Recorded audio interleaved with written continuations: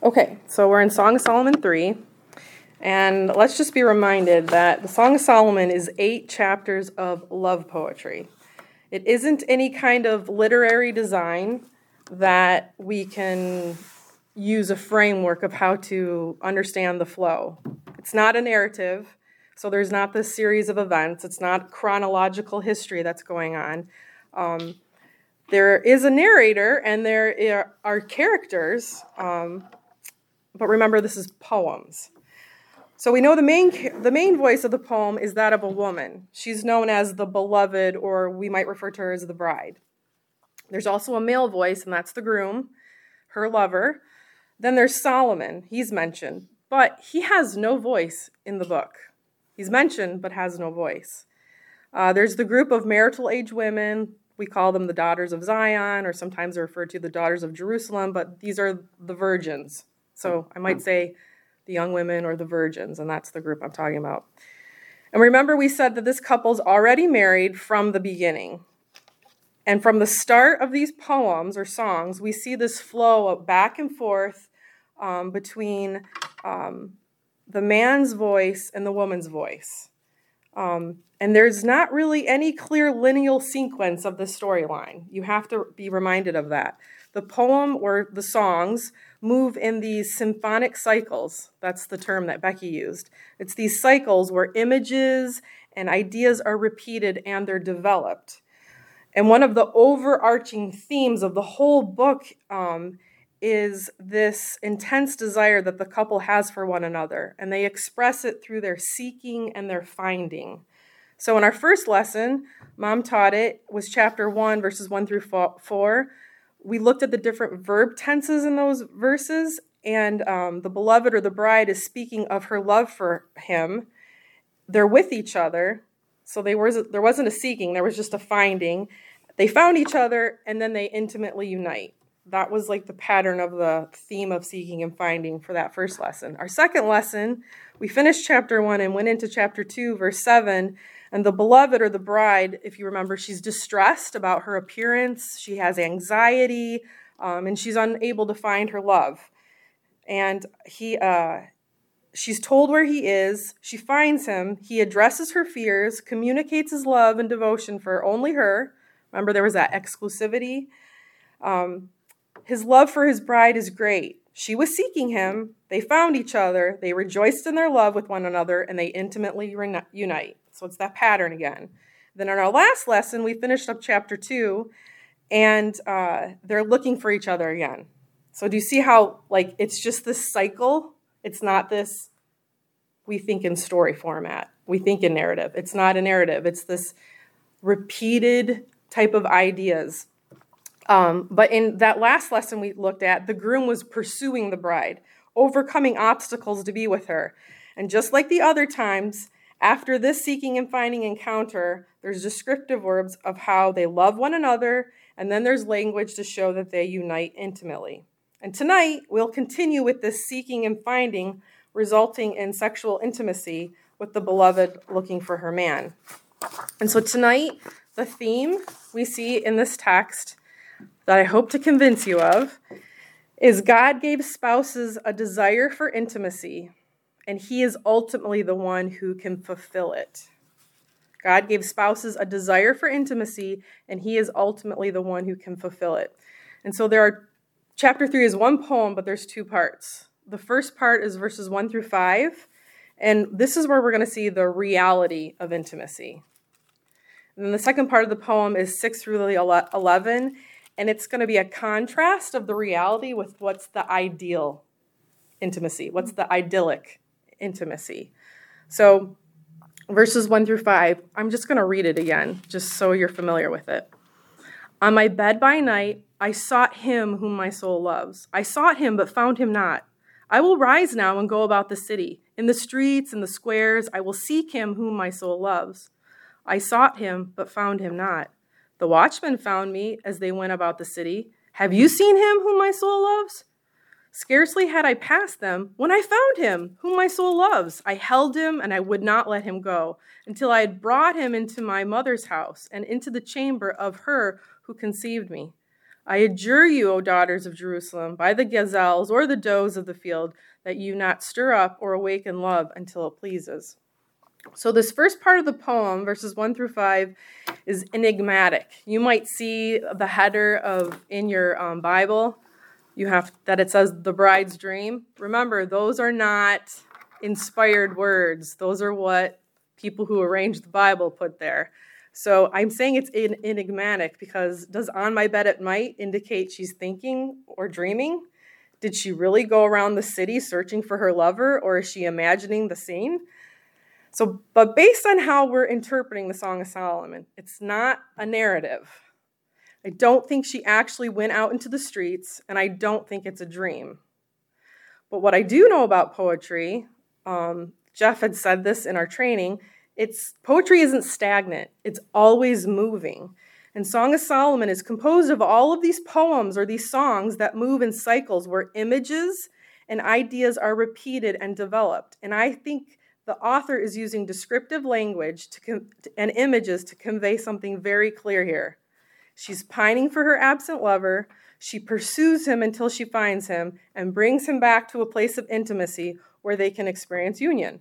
So again, we see this pattern of absence and longing that lead to search and discovery, which results in intimacy and joy. In the first 4 verses, if you see the lover, her man, she repeats what she calls him 4 times. She says, the one whom my soul loves. 4 times she says it in such a short amount of time, or short amount of verses. It's not just the one I love, but it's the one whom my soul loves. She's yearning for him. He is named by her desire. This isn't just physical desire. The word soul here shows she's interested not only in his physical appearance, but also his inner self. Basically, she desires his completeness, all of what makes him up, all that makes him a person, the inside and out.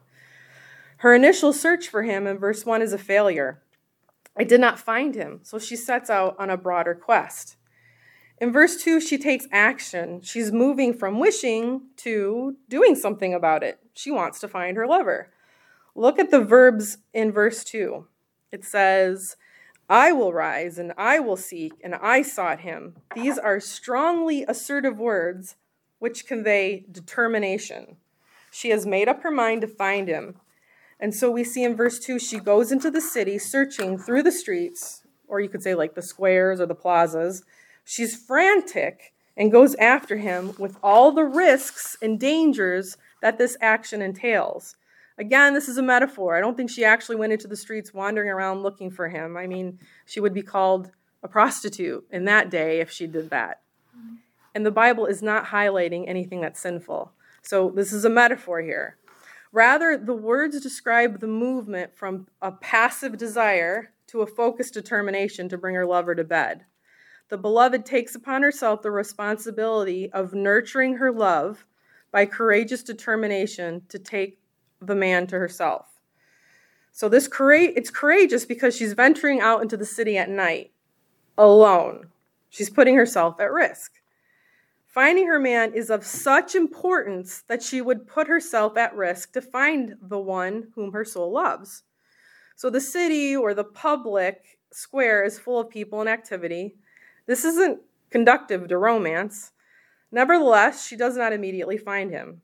She takes this opportunity to ask the watchmen if they've seen her lover. Now, we'll encounter the watchmen again in chapter 5, and in chapter 5, they act differently towards her. But here, again, we need to be reminded this is poetic fiction. This is descriptive words and imagery to convey a point. These are real-life ideas, real-life themes and emotions, truths that God wants us to learn, but he's doing it through poetry. The watchmen are silent here in chapter 3. They're not hostile. In fact, they don't even respond to her. They're mute. The passage doesn't even indicate that they help her. So based on what little information we have about the watchmen, I think it's safe to say that the watchmen are used in the poem for movement. There's a move of security to risk, from safety to danger. She was safe in her bed, and now she's alone in the city place that needs watchmen or guards because of danger. as we read on, the beloved finds her man pretty immediately after she sees the guards. It says she grabs him, won't let him go till they reach the privacy of her mother's bedroom, the place where she was conceived. So in verses 1 through 4, the beloved moves from private space of her bed to the public space of the city, and then back with him to the private place of their home and chamber. It's like she's saying, I brought him home to the place of security. I brought him to bed, the place of intimacy and lovemaking. And if you're like me, you're like, why does it say my mother's house? Now, at least to us, a mother's bedroom seems strange to equate as a place of romantic intimacy. I would think we all agree with that. But in the day of Song of Solomon, when it was written, this wouldn't have been strange. Here we have a cultural distinction we aren't necessarily familiar with. Now, remember, families back then would live generationally. So different generations would be in the same household. Unlike today. Today we're single family units. If you go on realtor.com, if that's like the option, single family unit, like it's just usually the husband and wife and their children. But in that day, there was way more family that lived in your household. The mother's bedroom was a place associated with intimacy.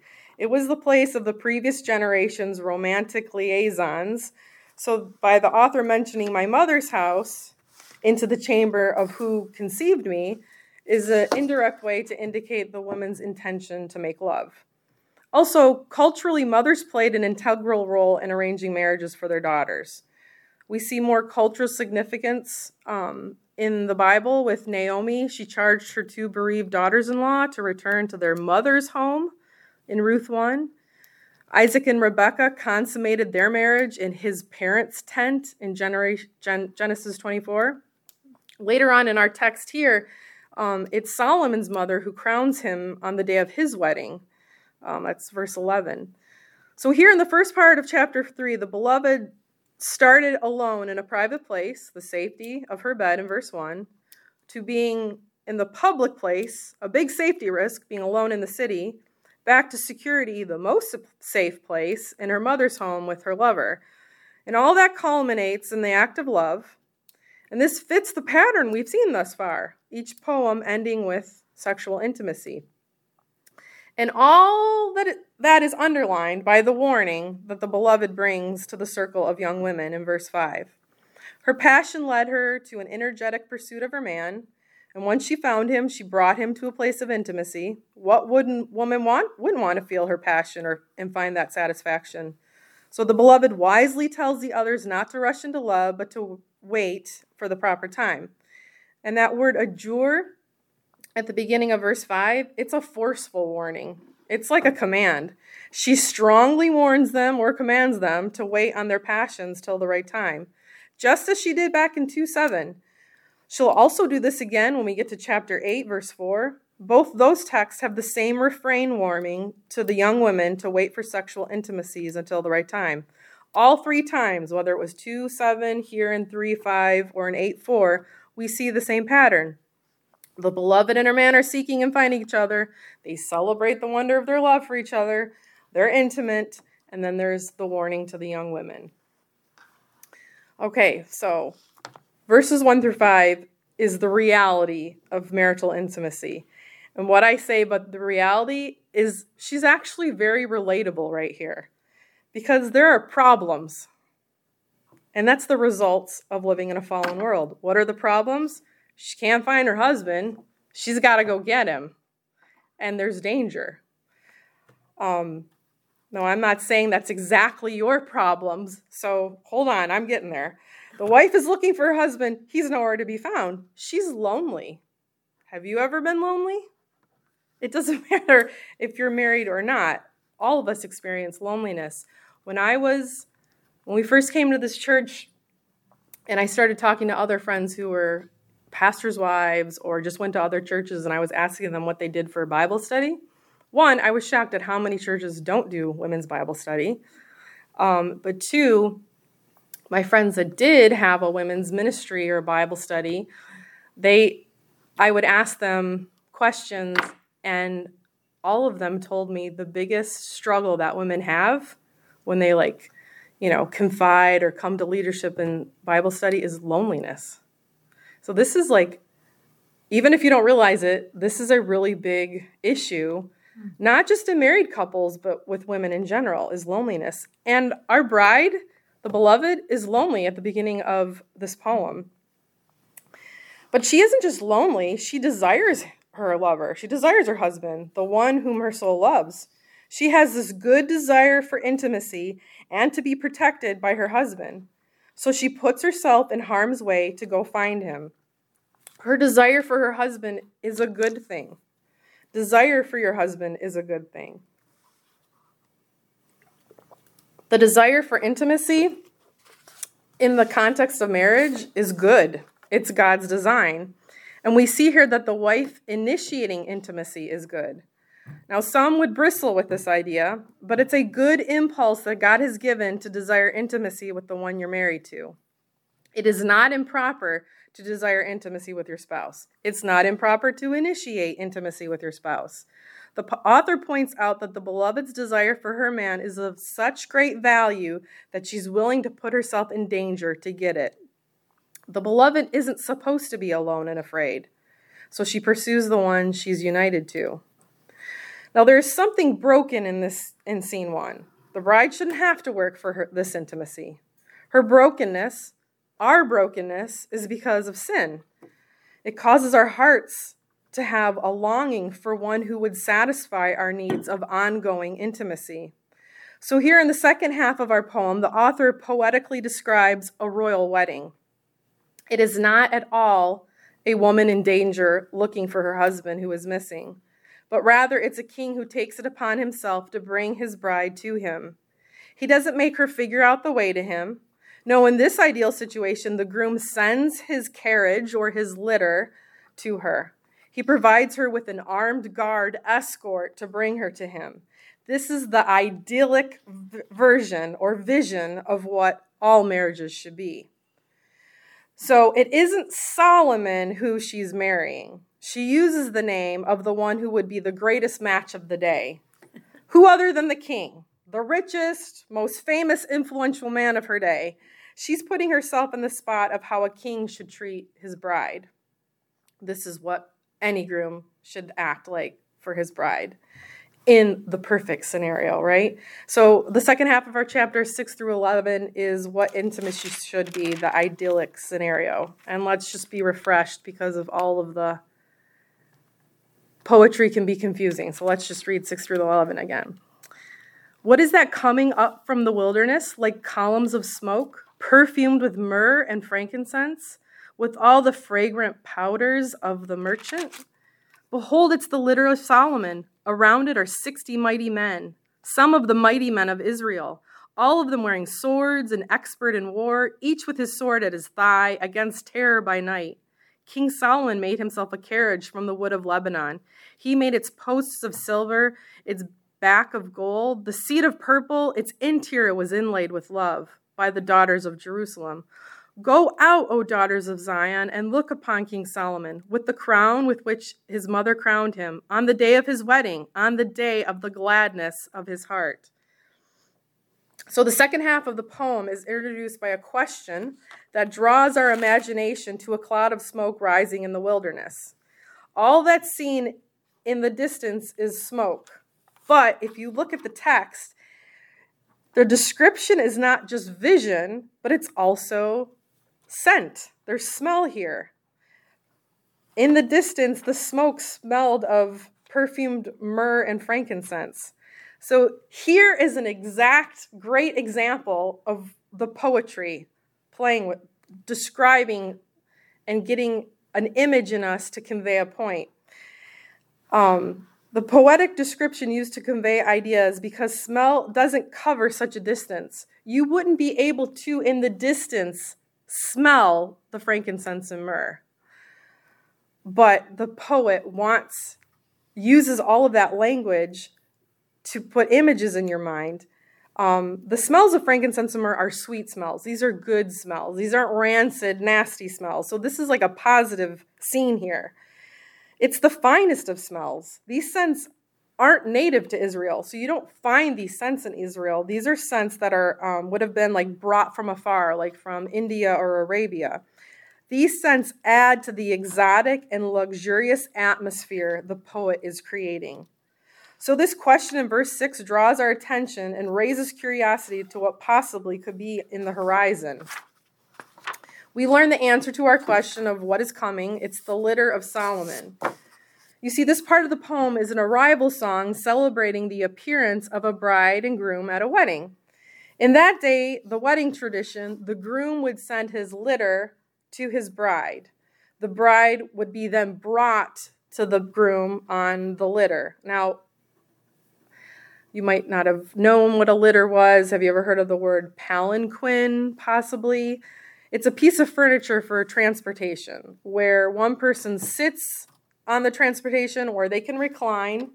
It's probably enclosed, and it sits borne on the shoulders of men, and they carry it with poles. So, you know how like the Ark of the Covenant was like, you know, a box on poles that men were carrying. We'll replace the box with a larger box that a woman would sit in or recline in.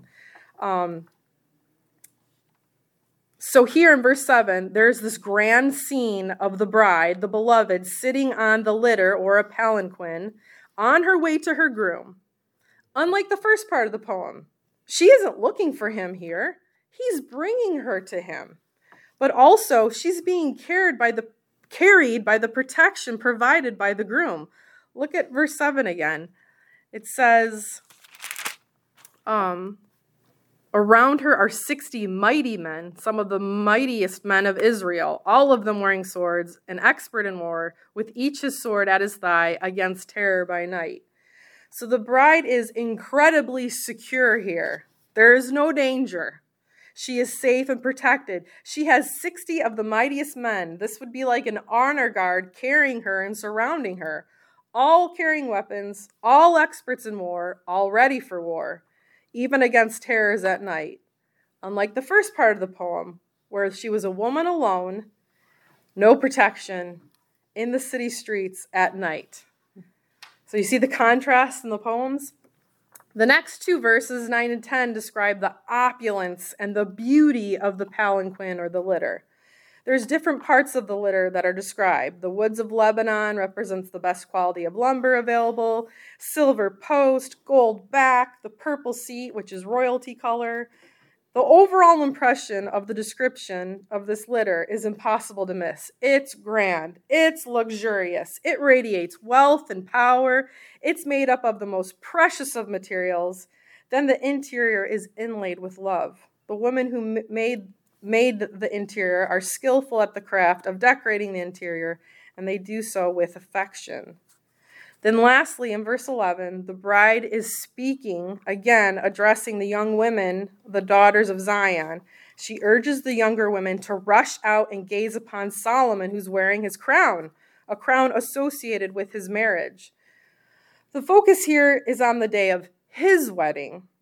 His bride has arrived in all the splendor to him, and he has gladness of heart, indicating the joyous nature of this day. This ceremony that was made to make his heart rejoice. And yet, when you hear Solomon, you should remember the type of man Solomon was. Mm-hmm. We know Solomon isn't really the one who can fulfill the completeness of intimacy. Solomon is not the ideal groom or husband. His name and his wedding should make us pause and go, wait a minute. This guy is lousy in this area. We know his tragic love history and the details of marriage. I mean, Mom read all those verses in the first lesson 3 weeks ago. In 1 Kings, remember, it tells he has 700 wives, 300 concubines. I was spell checking this, and I was like, 3,300 concubines. I'm like, oh, that has to be a spelling mistake. It is. It's 300. But they all turned his heart away from God. Really, don't think that Solomon, in and of himself, is the idyllic man. No, his tragedy in this area is not idyllic. King Solomon is mentioned to be a foil. His character makes us think, no, that's not him. There's someone who can be, but it's not him. Who is it? If the grandest of men in her time isn't the perfect groom, then who could it be? Who can perfectly satisfy my desires for intimacy? Who can I be securely united with? Who is my protection? Who will make it so I'm never alone? Song of Solomon 3 points towards the one who can be all of that to you. A greater royal wedding is coming.